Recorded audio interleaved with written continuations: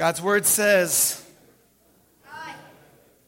if my people who are called by my name humble themselves and pray and seek my face, turn from their wicked ways, then I will hear from heaven and will forgive their sins and heal their land. We inaugurated our new president this past week. And we know for many there's lots of excitement, and for others there's a lot of fear, and there are mixed emotions, undoubtedly, as there are with every presidency. We need to faithfully pray for our president, Donald Trump. No matter where you stand on the political spectrum, we have an obligation. It's not just an opportunity, it's an obligation to pray for the leaders of our land. And I want to open up doing just that. I want us to set an example and see how we can pray for people, whether or not we agree with their political ideas, their ideology, their understanding of culture. And we're not going to have a discussion here about that, but church, we need to pray. We need to pray for our president and for our nation. So will you bow with me as we open up here? Father in heaven, I'm just so glad, God, that you hear us. God, my heart is just so stirred this morning, singing the good news of Jesus. God, every word that came out there, Lord, we just say yes and amen. Jesus paid it all. All to him we owe. Sin had left a crimson stain. You washed it white as snow. You came to our rescue, oh God. And it was at the cross that you did this. So we do owe all of who we are back to you. God, we live in a nation that is very divided right now, and there's no secret about that. There are many apprehensions about our new president because of things he said over the last year or more. And others have some encouragement because of different ideas he has. And Lord, at the end of the day, no matter where we fall in this, Lord, you call us to pray for the leaders of our land. And God, I do ask, Lord, that he would be a man who humbles himself before you. God, I pray that he would be a man who surrounds himself with godly counselors. And that those counselors would have courage as they give direction and guidance. Father, I pray that we, the church, would not put our hope in our politicians, God. Lord, we know better, no matter who is in our country. And so, Lord, we know this. And Lord, we pray that your church would be salt on this earth and light in the midst of darkness, God. God, I pray that we would not look around waiting for someone else to do something, but that we would say, we are the church of Jesus. He is our king. There is a kingdom, and we're called to advance it. So whether or not our society and government is for the church or against the church, is for what you stand for, God, or against what you stand for, God, we will stand. And so help us, the church, have the courage to do that. May we be marked by our love for each other. May it be undeniable that we are your followers because of the way that we love God. And so, Lord, we are encouraged these days. Though there's many uncertainties ahead of us, Lord, as there always are, we are encouraged because as often is said, we don't know what the future holds, but indeed we know who holds the future. So we bring these prayers before you, Lord. We bring our city of Chicago before you. We bring these communities that surround us before you, Lord. We pray you would rock it with the good news of Jesus. Lord, bless the churches in our neighborhood. We are so grateful, God, that we are not alone in Montclair. Lord, we thank you, Lord, for other churches like New Life Community in Montclair, for City Lights, for Belmont Assembly, for Victory Worship Center, for Bethany Baptist Church, God. And it goes on and on. Belmont Assembly of God. There are so many churches around us, and we thank you, Lord. We're not alone in this great task of reaching people with your good news. So, Lord, may you cause these churches to flourish, God. Cause revival to spark there, and may that same thing happen here, God. And, Lord, I pray that people in our community would see a united church about your business, God. Today, Lord, I ask that you speak through me, God. That your Spirit would empower me. Father, for all of us, give us ears to hear, give us eyes to see, and hearts to receive your word. We believe you for this in Jesus' name. Amen. Well, man, it's good to be back. I missed you guys last week, as I always do when I'm away from you guys. Come back and there's a wall missing in our building here. So we're looking forward to talking to you guys and sharing what's going on here at the Brook. We had a demolition day yesterday, and all the guys who are holding their backs like this, we thank them for tearing down that wall. Yes. During our vision luncheon, we're going to tell you what that's all about. What we think God is calling us to do here. And so, just a reminder, the vision luncheon is for everybody, all right? You might be new to the Brook, and something here is stirring. You're like, I want to learn more about this. Come on down. All right, we should have plenty of food down there. And just come, take some food, grab a seat, and we'll get the luncheon started shortly. But this is for everybody here in this room right now, for you to come and join us. We'd love for you to hear what God is doing, because it's exciting. And we're believing Him for great things in 2017. And just also to reiterate an announcement Jeremy made about our February 10th dinner, the Valentine dinner we're doing. We really want everyone who desires to be there, marrieds and singles together. What I love is this. God has given a unique call to singles and a unique call to marrieds. But if singles only hang with singles and marrieds only hang with marrieds, they're missing something that the other could offer. And I love when together we say, hey, in my place in life, I've got something to offer you, and in your place in life, you have something to offer me. And together we can have fun. We can enjoy an evening, a dinner together. So I really hope all of you would consider being there. As you might imagine, our space is limited downstairs, so our spots will be limited, so don't linger on that thing. If you're interested in coming, put your name down. See JJ and Sonette. JJ, can you raise your hand? Talk with JJ, put your name down with him.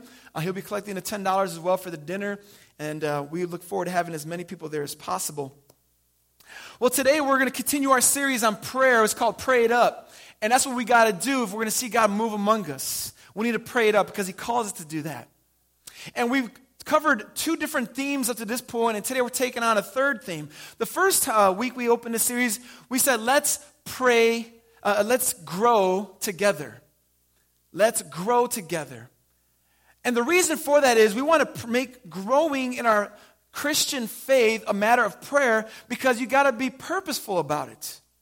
Plants don't grow by themselves. You got to plant them in good soil.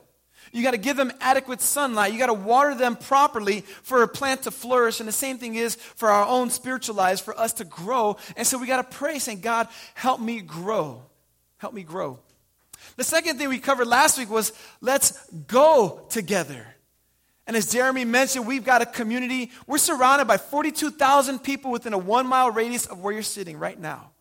42,000 people. People need to hear Jesus. And so we're excited about getting out there and setting goals to do it. Not so we can say, hey, look at me, I knocked out 7 in one day. But we want people to know the good news of Jesus. We want them to hear it, and we want to spur each other on by doing that. And today, the third thing we're talking about this week and next week is let's give together. So when I say let's give, I want you to say together. You got it? So let's give. Together. Let's give. Together. We want to give together because God has given us opportunities to use the things He's given to us to turn around and bless others and advance this good news. Now, I know that every week we have people gathering here, and I just love it. And I love when we see new faces. We do every Sunday. And we know that some have been a regular part of the Brook, and we know that some of you are exploring this Christian faith. You're not sure where you stand, but you know that God's doing something here, and you're attracted by it. What we want you to know is that this is a safe place for you to explore the faith. But we also want you to know that we stand on a foundation, and that's this Bible right here. And the foundation is this, that Jesus came to save you from the sin in your life. Not just the stuff people know about, but the stuff that you want to keep under wraps.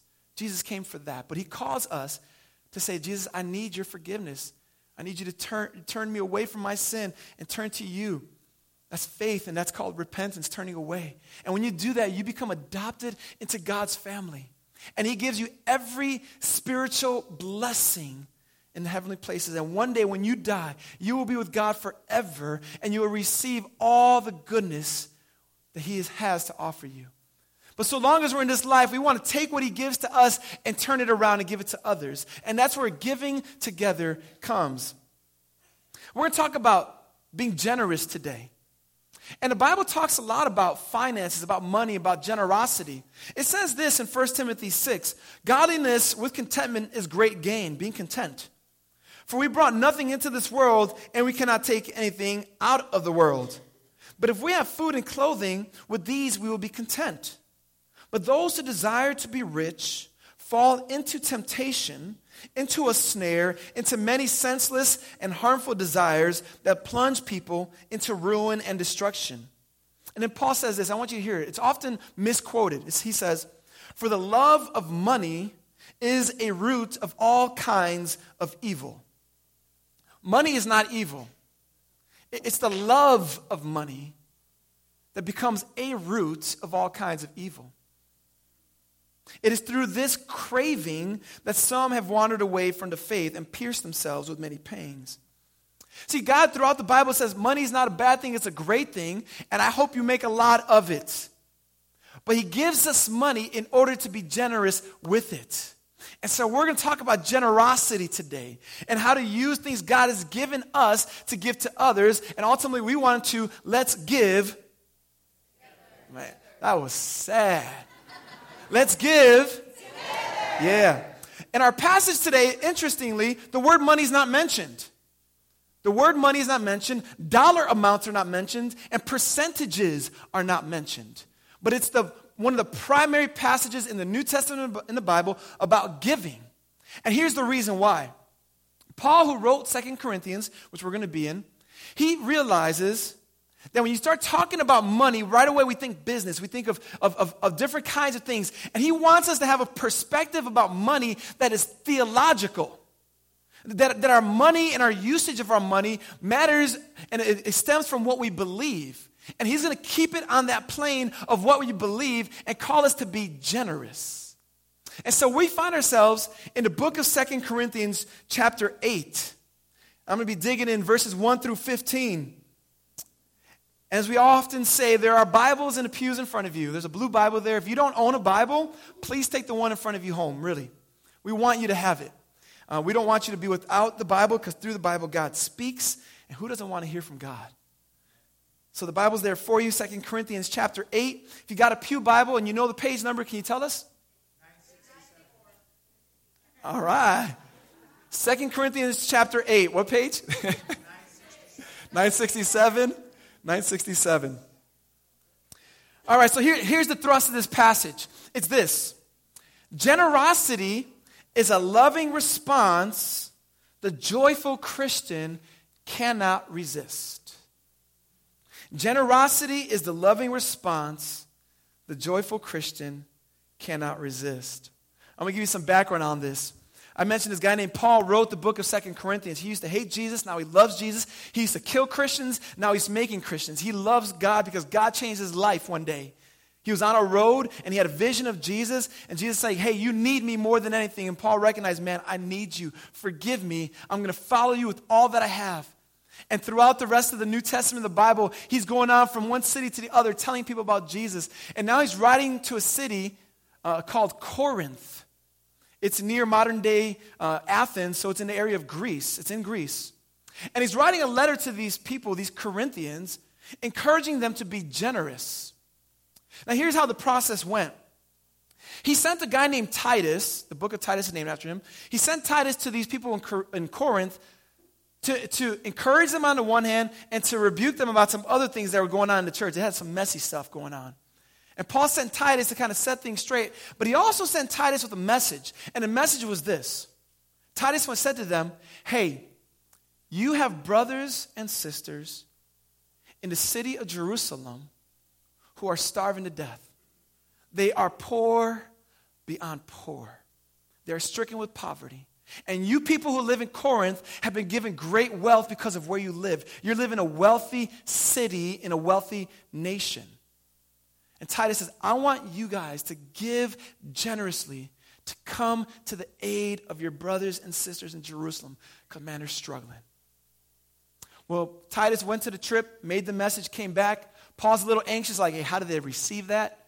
Titus comes back and says, hey, they received the message well. They received the rebuke well, and they received the call to give well. And so the Corinthians now were starting to collect money as a church.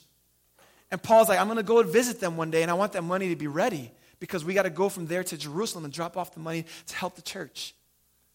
But before he goes, he's thinking again, man, I really want to make sure they're ready when I get there. So he sends Titus back a second time. Titus, make sure they're ready. And Titus goes, he's like, hey guys, are you sure you're ready? Because Paul's coming. He doesn't got a lot of time. He's got to come grab the money. He's got to go and bless the other church. And they're like, we're ready. So Titus comes back. It's like, Paul, it's good. They're ready to go. And Paul's like excited. He's excited. He writes this letter just stirring them, saying, hey, make sure you're ready. Make sure you're generous. Don't be penny pinching here. He said, I know what you've got. I know you can help. And I'm not trying to manipulate them, but man, your brothers and sisters are hurting. They need your help.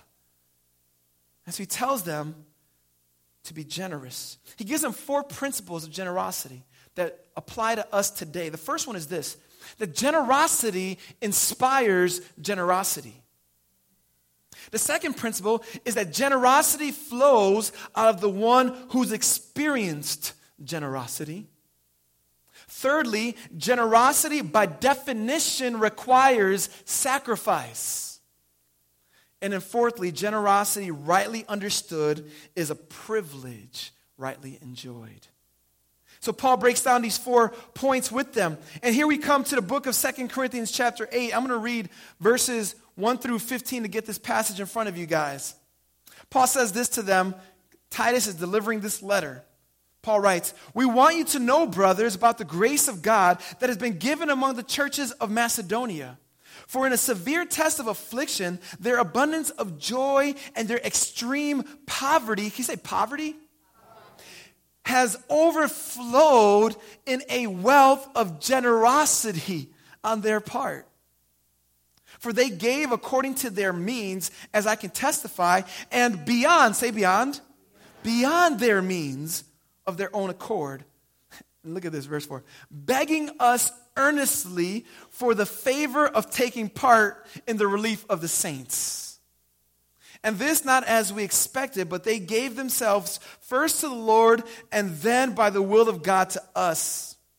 Accordingly, we urged Titus that as he had started, so he should complete among you this act of grace.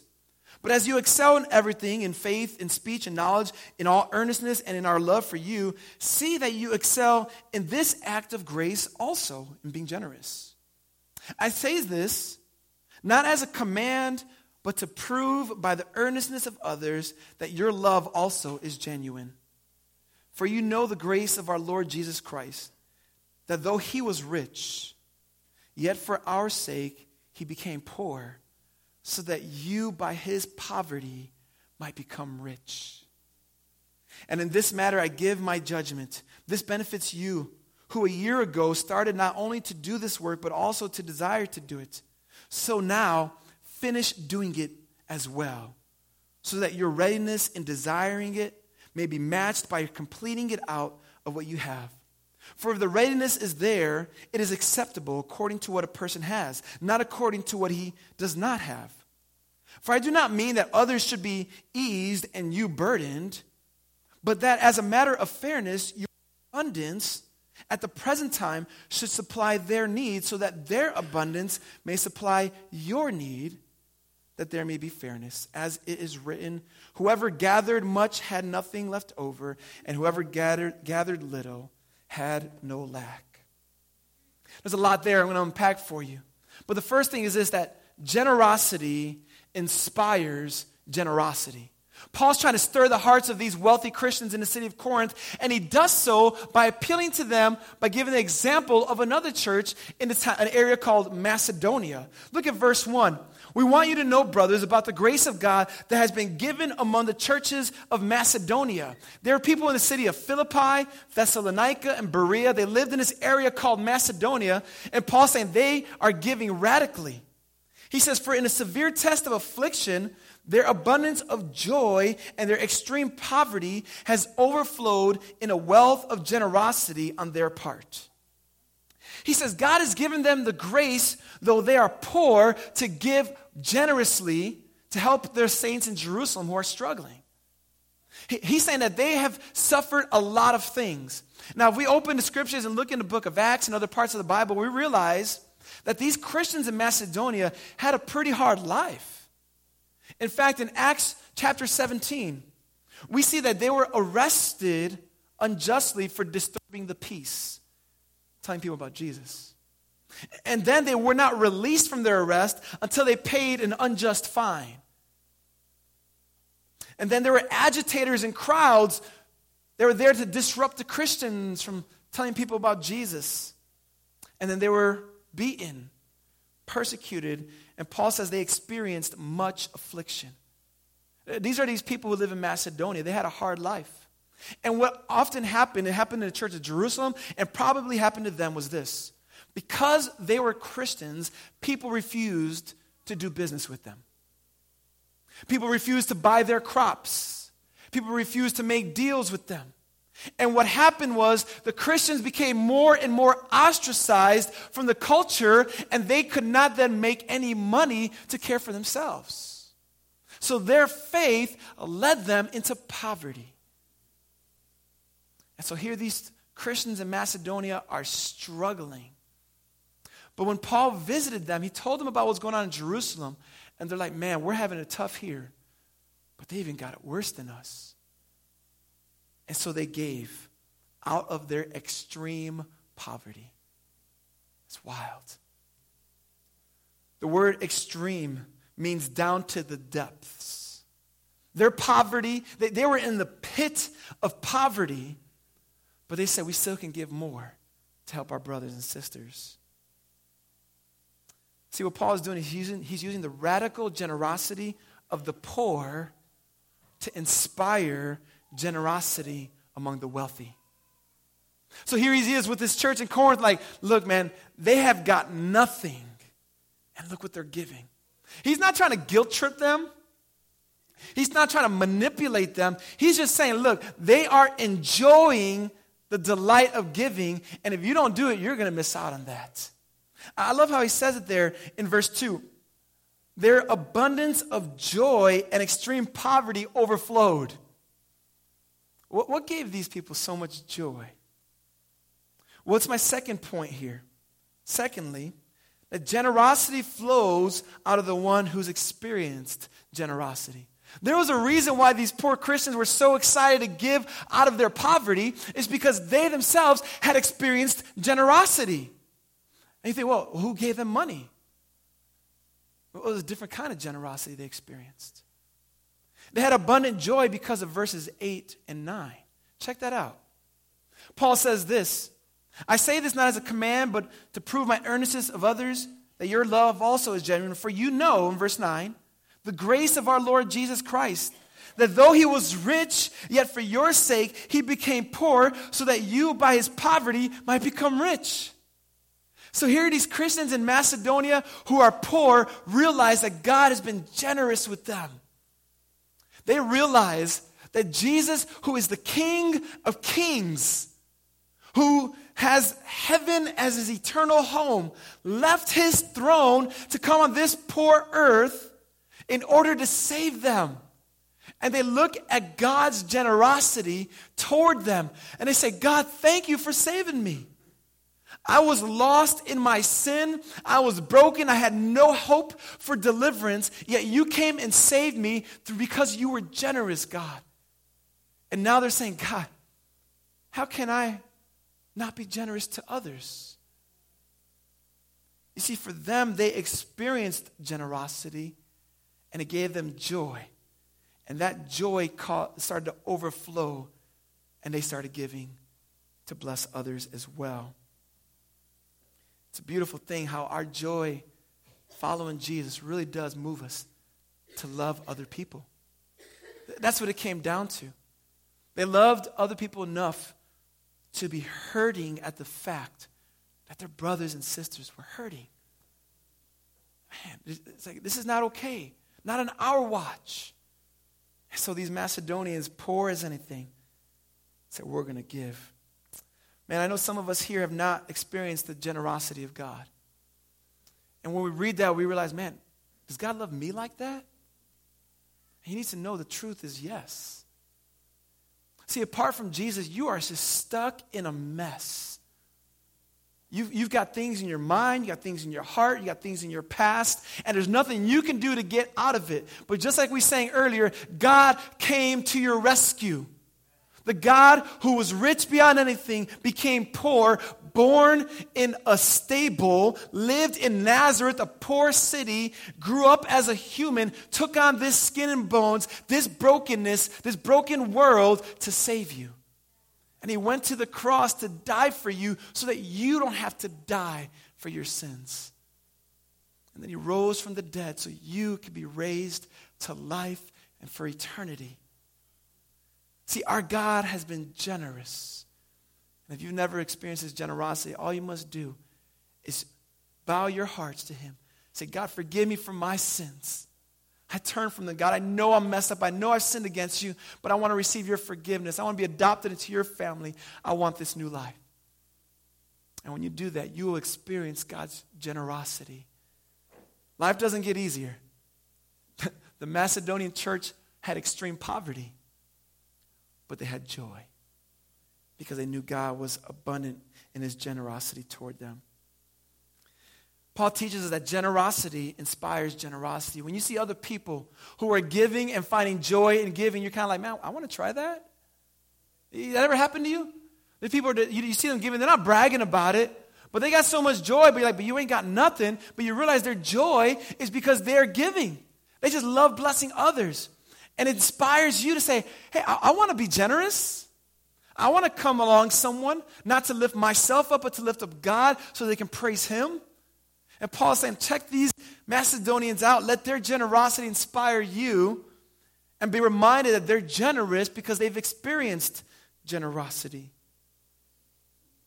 The third thing he tells us is that generosity by definition requires sacrifice. He says that they gave, in verse 3, according to their means, but they also gave beyond their means. So they realized they're poor, and they gave. And they said, I think we still could give more. I think there's a little more we still can do here. Because our brothers and sisters in Jerusalem are struggling. There's still more we could do. See, generosity requires sacrifice. We can't say we're generous, but not sacrificing. Yes, it's good to give. It's great to give. But what God wants is generosity that exceeds. That says, I'm willing to die to some of my comforts in order to be generous. Well, there's a fourth principle, that generosity rightly understood is a privilege rightly enjoyed. I love how Paul says this. So he goes there to visit this church in Macedonia. They're poor as anything. He may not have had any intention to raise money there. It seems that that's the case. It seems that he's there with them, and he's talking about what God's doing across the Roman Empire. And in talking, he says, and the saints in Jerusalem, man, they're really struggling just like you guys are. They're losing jobs. They're not getting business deals. They're poor. They're in poverty. And it's like the church in Macedonia is like, well, can we help? And I wonder if Paul's like, man, no, it's all good. You guys are good. But they're like, no, can we help? And he says it here in verse 4. They begged him earnestly for the favor of taking part in the relief of the saints. It's like they're saying, Paul, don't let us not get the privilege of helping our brothers and sisters. We're begging you, Paul, take our money to bless the church in Jerusalem. They said, this is a privilege of ours, and we're going to enjoy this privilege. Don't take that from us. Man, that's something, isn't it? I met a guy this past weekend who's a chaplain for the Detroit Lions. He's been a chaplain for 20 years, and he's like, they've won 2 playoff games since I've been their chaplain. It's like, sorry, bro, man, that's bad, right? And so what he does, though, he meets and has Bible studies with the Detroit Lions football team every Sunday. And he's telling me stories of different things God is doing. You'll never hear this on the news. Like revival things, seriously. Husbands and wives on the team inviting other players and families and children to Bible studies in this man's basement. And they were saying one particular season, there was this player on the team, John Kitna, a quarterback for the Detroit Lions, who just was on fire for the Lord. And many people on the team and administration were coming to Christ. And they were so grateful for this chaplain because of his influence. And what they did was they all pulled their money together, these football players and friends and family. And they bought this chaplain a brand new truck, a Denali, in the middle of the recession. I think it was 2008, he was saying. And one day they're having Bible study downstairs, and at the end of the Bible study, they said, we have a gift for you upstairs. He's like, oh, okay, is it a book or what? Just go up. And went upstairs, and there's a key there. And he's like, what's this? He walks outside, sees this brand new vehicle. And he said the first thing that came to his mind was, I can't drive this to church. He's a pastor. He's like, we're in the middle of a recession. I can't have a brand new vehicle. And so he felt really like, what am I going to do? I'm just telling our church to be generous, and here I'm rolling up. I got leather seats and heated. So he pulls the quarterback aside and says, look, man, thank you so much. I can't take this. And the quarterback said this. He says, they will be personally offended if you don't take the gift. Because for them, it was a privilege to bless him. So he said he called his tax guy. He's like, am I going to pay taxes on this too? So found out he didn't have to. But it's interesting. It's interesting that for them, they say it was such a privilege because they were so grateful for what God had done in their lives and how he used this man. And they said, we want to bless you and don't withhold from us the privilege of blessing you. And here this church in their bottom of the pit poverty is telling Paul, don't let us lose the privilege of giving to those other saints who are struggling. I hope you're getting stirred right now. I hope God's stirring like, man, God, it is a privilege for me to know that I'm going to withhold some of my comforts to come to the aid of brothers and sisters who struggle. To come to the aid of your church so that the good news advances into our society. So all I got to do is sacrifice some things to make that happen, for lives to be changed for eternity. God, it is a privilege. And here they are, just talking with him, Paul, give us this privilege. And Paul says in verse 5, and this is not as we expected, but they gave themselves first to the Lord and then by the will of God to us.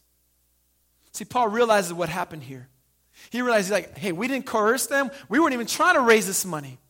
But because they recognized first that they belonged to God, then they recognized they had a responsibility for their brothers. And so they stepped to the plate, and Paul's just like in awe of what these people did here. I think sometimes we get this order mixed up, and we think that by giving to others, it makes us right with God. It's not the case. Paul said they gave themselves first to the Lord and then to others. Generosity will not make you right with God, and similarly, stinginess can make you wrong with God. You see, when we're generous, this God's not like, man, I'm so impressed. I love you. Come be part of my family. No, we must first give ourselves to God because he's given himself to us. And when we put our faith in Jesus, then we can be generous to others. But once he's been generous to us and we start withholding, God's like, what about the generosity I gave you? My son. Jesus says, I left the throne for you. I took on skin and bones for you. Will you be generous? So Paul here, he's stirring on this wealthy church. Hey, I'm going to come and collect this offering, but man, I hope you're ready when we get there. I hope you're ready. Well, there in verses 10 and following, he says, and in this matter, I give my judgment. This benefits you, who a year ago started not only to do this work, but also desire to do it. He's saying, the first time Titus showed up there and he gave you this idea, you were excited about it a year ago. Well, now a year has passed. Are you still excited about doing it? He says, so now, verse 11, finish doing it well. Paul's saying, follow through on your generous commitment. Intention is a good thing, but intentions don't deliver, do they? You can intend on changing the oil in your car. You can intend on going to the gym. You can intend on reading more this year. You can intend on a lot of things. But until you follow through, that intention means nothing. And Paul's saying, church in Corinth, you guys intended to be generous. It's time to follow through. When I think of follow through, I think of Steph Curry and his jump shot. You ever see that guy shoot? One of the best shooters in NBA history. What's that pose? Do it. You got it. Right here. This is his follow through. He just holds that thing. And I was doing some research, like, what's the point of holding that pose? Are you just trying to look nice here? And what he said was this: when you shoot a good jump shot, there's a number of things that need to happen. You need to balance yourself well. You need to get a good square base face the rim, and he said you always see these 3 rings that hold the net up, and you got to look at those 3 rings. Elevate comfortably and follow through. The follow through gets the right spin on the ball in order for the ball to travel as it needs to toward the rim. And the truth is, you can square up rightly. You can have your eyes on the rim. You can elevate properly, but if you don't follow through, it will affect your shot. And Paul is saying here, hey, church in Corinth, you've done everything. You squared up. You said you're going to do it. You have your eyes in the right place, but if you don't follow through, it's not going to matter here. And so a lot of us, there's been times in our lives we thought, you know what, I'm stirred. I want to be generous. I want to give. I want to help out. And all these intentions, you've squared your base, you've set your eyes, and now you've got to follow through. You've got to follow through with it. I know there's been times in my life I haven't followed through on my commitments. I think we can all say there's times we haven't done that. And even times we haven't done so with our financial commitments, our desires to be generous. Here are 3 things that might help you follow through on your generous thoughts. Maybe God's even stirring things in your heart right now. You say, I know God wants me to be more generous. I've been stingy. I've hoarded, and it's time for me to let go. The first thing I want you to do is this. Test the substance of your intention. Why did you intend to be generous? If the intention is rooted in you and your name and your reputation, or just feeling good about yourself, it doesn't have much substance to it. But if your generosity is fueled by the fact that you have received generosity from God, that's something different. So check the substance of your intention. Secondly, cement your goals by sharing it with someone. Say, hey, look, I want to be generous. I intend on being generous. Will you help me stay accountable to being generous? And the third thing is, in some ways you can give automatically, give automated. Honestly, that's what Erica and I do. When there's different commitments we make, we just set up automated giving because we're like, I forget. I know I do. I want to follow through on our intentions to be generous. Paul says this, church, you got to follow through. Generosity is a loving response the joyful Christian cannot resist. Generosity means sacrifice. It's our loving response because we care for those we're being generous toward. It flows from our joy, and we just can't resist doing it because we know it's a privilege. I'm not going to talk details about giving beyond that today. Next week, we'll talk more about practical, hands-on things. But again, Paul doesn't do that here because he wants to give them a framework, as I want to give you today. The framework is this. Generosity inspires generosity. Generosity flows out of one who's experienced generosity. Generosity, by definition, requires sacrifice, and generosity, rightly understood, is a privilege, rightly enjoyed. We're not talking dollar amounts. I even wondered as I was reading this, I wondered how much the Church of Macedonia gave. They lived in the pit of poverty. And I even wondered if one person in Corinth could have gave more than the entire Macedonian church did. It wouldn't have surprised me. But what I love here is Paul's like, that's not the point. The point is that they were generous. And that's the point God wants you to hear. That he wants you to be generous. We have arrays of incomes and financial obligations. And I don't know your situation, but God knows it. God knows our hearts, and he knows when we are being generous or not. I think there are several things that hinder us from being generous. At least 4. I'm going to touch on these briefly and then land the plane here for you guys. The first thing is fear. We fear generosity because we don't know what it's going to do to our own bank account. And some of that's an appropriate kind of fear because there's a wisdom, isn't there? God tells us to be good stewards of what we have. Save money. Have a savings account. Put money in the savings account that you have. Keep the money in the savings account that you put in there. That's a good thing, and it's a good thing to aim for. But don't hoard it. Hold it with an open hand and say, God, what do you want me to do with it? And so I think fear, though, can cause us to tighten that grip. Second thing is that hinders us from being generous is that we love money. Remember, it's the love of money that's a root of all kinds of evil. It's not the money itself, but it's the love of it. How much do you love money? Like really, And why do you love it? Does it make you feel good? Like you accomplished something? Ask yourself, God, am I loving money to a degree that's preventing me from actually obeying you, God? A third hindrance to being generous, which I find most common in our culture, is that we live beyond our means. We live way beyond our means, and when it comes time to be generous, we've got nothing to be generous with. Not because we don't have money, but we've allocated in all other kinds of places, oftentimes in places they shouldn't be. So I want you to relook that. Say, God, are we living beyond our means? Where can we scale back here to increase our generosity? And the fourth hindrance is sometimes we just don't love people enough to be generous. We don't love them enough to let our hearts ache because of them. And so we can know we're being generous when we check those four things. Are we afraid? Are we loving money? Are we living beyond our means? Do we love people?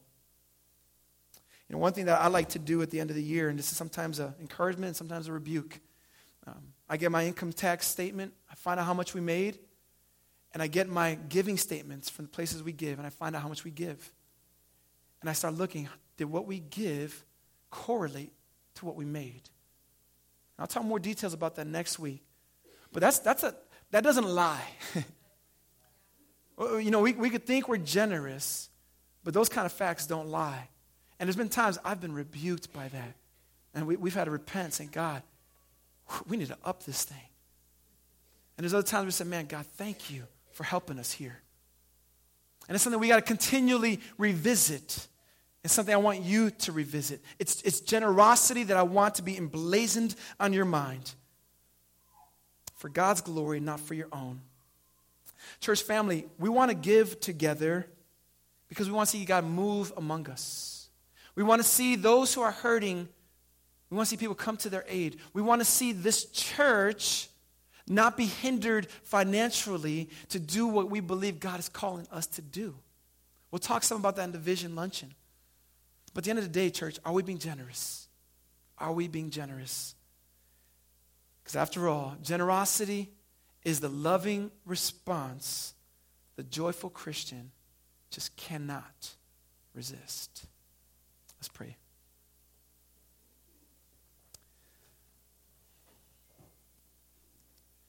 God, I know that talking about money sometimes can be uncomfortable, and Lord, we just want to acknowledge that. Lord, I think there are two abuses that often happen in churches, talking about money too much, making everything about money, making false promises about money, false expectations and things that dishonor you. But on the other side is talking too little about money. God, we realize that money is essential in our lives, and we also realize how tempting it is to love it. And so, God, we just want to be faithful this morning and say, God, instruct our hearts. And God, may we, out of the abundance of our joy, be radical in our generosity. And Lord, I pray that we just find joy in that. And we wouldn't brag about it. People don't need to know what we gave. They don't need to know what we did. But Lord, we do it because we love you, we love others, and we want to see this good news of the gospel advance. Help us, Lord. Help us to this end. And lastly, Lord, even once more, I just want to say, God, for those here who don't know you, who have never experienced your generosity, Lord, I pray you would do it this morning. God, I pray they would just hold it back. They would stop trying to figure out life without you. And Lord, they would see that you, God, have given them all they need by sending Jesus. That they would turn to you, that they believe in you, they ask your forgiveness and receive it, Lord, even today. Father, even as we finish this last song, as prayer counselors come forward, move our hearts to pray with other people, to shout out your praises, to let our lives be an act of worship to you, God. We pray all of these things in the name of Jesus. Amen. Amen. Church, let's rise to our feet. Prayer team, would you come forward?